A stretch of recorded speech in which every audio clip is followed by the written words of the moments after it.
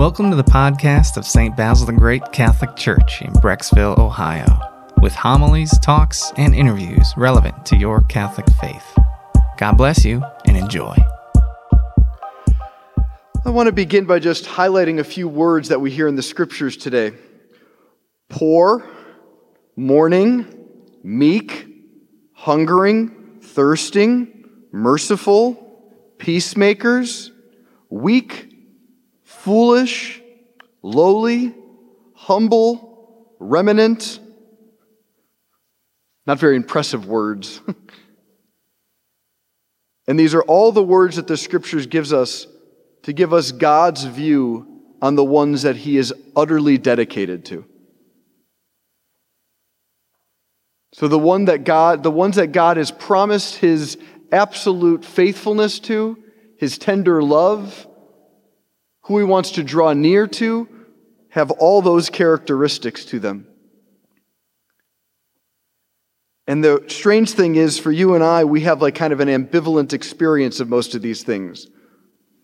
We're like, oh yeah, we've all been shamed enough to know humility is supposed to be something really good, so we all think, oh yeah, everyone should be humble. But then we really don't know what humility is. Is it when we feign attention, like, oh, don't look at me, I'm just working hard, but please everyone look at me? Or what's real humility? Or is lowly meaning we can't be great at something? All of a sudden, many of you who are so talented in your fields and occupations and have worked hard to build up amazing businesses or careers, you shouldn't have. You should have just kind of been mediocre because you're meant to be lowly. I don't think any of us actually thinks through these things that much, but the thought is that it's kind of intuitive that we all of a sudden get a little confused. So I want to do this Sunday is kind of slow down a little bit and go a little bit deeper in the first reading, which is from the prophet Zephaniah, who's a minor prophet, and it's not like if he just tried harder, he'd be a major prophet. It just means his book's shorter than the other ones. That's all. Okay, so for all of eternity, he's known as minor. But he says, obviously God is speaking through him, and he says, I will leave in your midst a people humble and lowly, who take refuge in the Lord. And this is the group that God promises that He will pour His power into, that He will absolutely guide and take care of. So what does it mean to be humble and lowly then? What's this all look like? Because it seems like, boy, if God's on that side, that's the team we're going to want to be on. All right, if we know that's going to be the winning side, we want to be over there. So let me tell a little story from this week. I was at a friend's house, and they have 6 kids, and all the kids were in the other room watching a movie. There's 5 girls and 1 boy.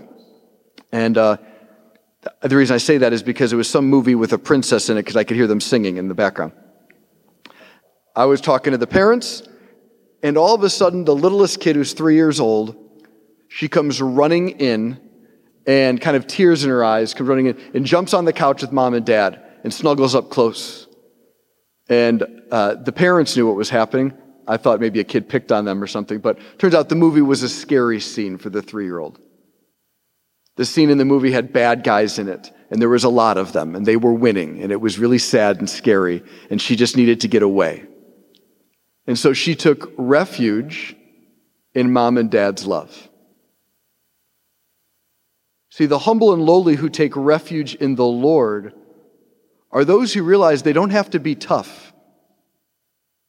The humble and lowly are those who get overwhelmed by life, where life is hard and suffering makes no sense, where things are challenging and confusing, and they don't grit their teeth and bear it because they're really, really strong. The humble and lowly are freed from having to be strong and tough and have all the answers and have it all together, not because they're fine simply in being small and little and powerless. It's because they know that someone is there who loves them. They know they can run into the arms of comfort. They know they can go somewhere where their littleness, where their overwhelmedness, where their poverty, where their needs are received graciously.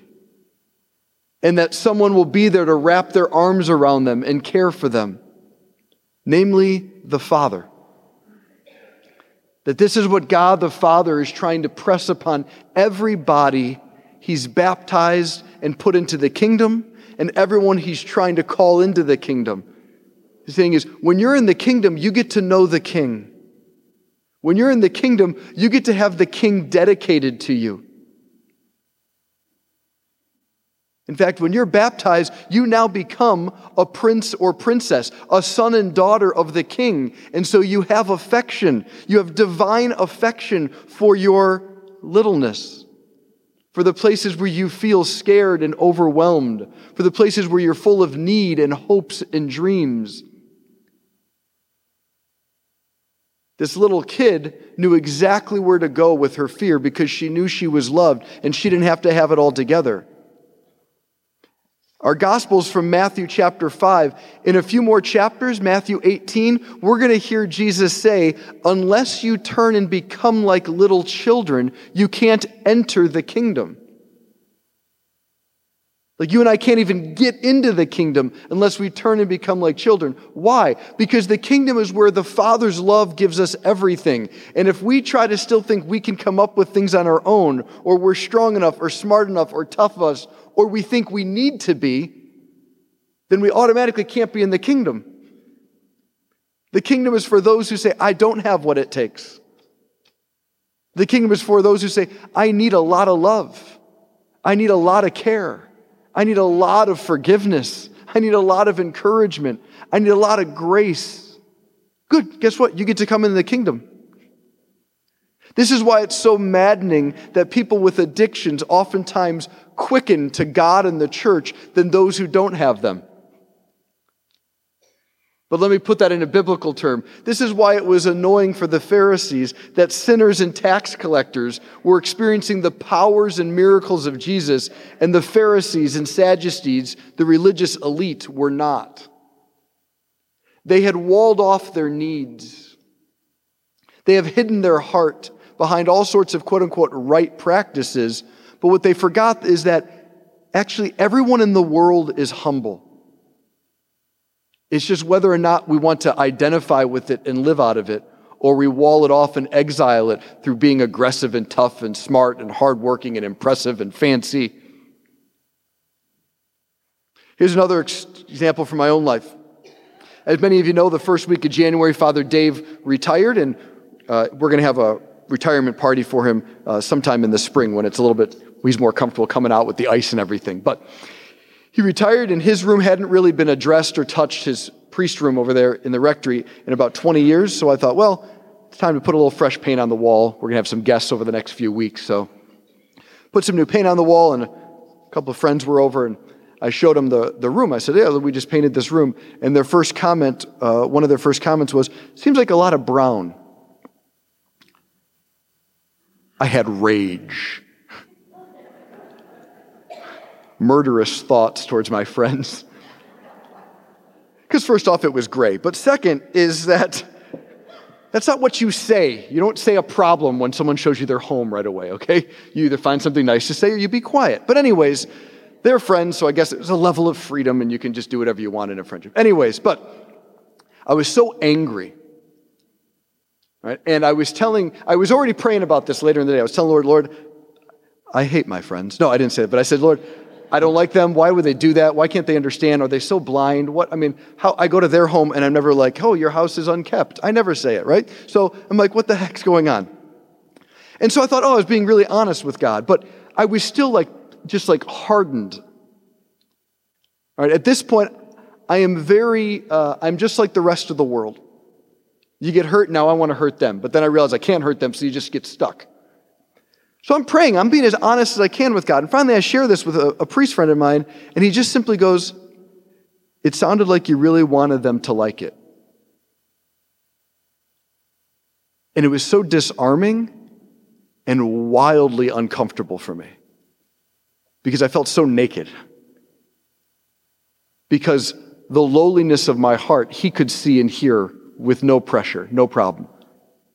That behind this, hey, come on, check out the priest treat we just painted. Behind that was, I hope you like it. See, that's the childlike heart in all of us. Mine got walled off because of pain, and so does everybody else's. if I had stayed in that place, or if I had more habitually known that that humble, lowly place in me is actually where God loves the most, and so I was living out of that, I would have been aware from step one when I brought my friends to see the painted room, that what I was really seeking was, I was hoping they would like it. But because I wasn't living out of my heart, out of the place that is humble and lowly, I was kind of naively entering a relationship, and then I got hurt, and then I got angry, and I was trying my hardest to be honest with God, but I needed someone else to speak into this place. When you've been lowly, when you've been humble, when you've been weak, when you've been foolish, when you've been poor, when you've been childlike, you've probably been hurt. And when we get hurt, we say things like, I will never again trust. I will never again need something from that family member or friend. I will never again be open.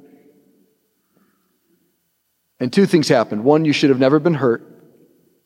But two, maybe unlike my friend's little kid, we didn't run to our Father. Instead, we took our needs to other people who are just as small as we are. And so he said, why didn't you love me better? Why weren't you better?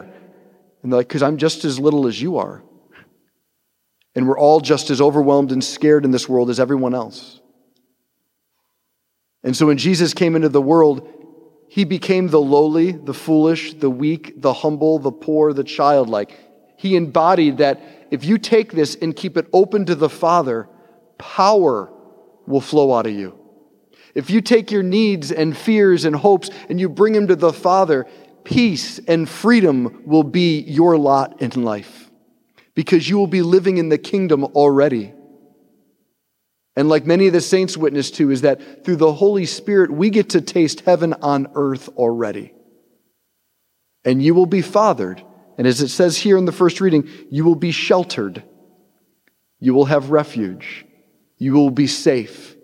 Because the Father will not have you waste the gem of your heart on people who don't know how to love you yet, or you being naively running around sharing it with everyone, keep getting hurt. Instead, he will say, that's our place. That's our father-daughter time. That's our father-son time. And from there, you'll have an inner life that pours forth with joy and goodness. And everyone will say to you, what is different about you? And you'll be able to say like the apostles, come and see. We hope you enjoyed this audio from our parish. You can find other homilies, talks, and interviews at our website, basilthegreat.org, or by subscribing to this podcast in your favorite app. Just search for St. Basil Catholic Church, Brecksville. St. Basil the Great, pray for us.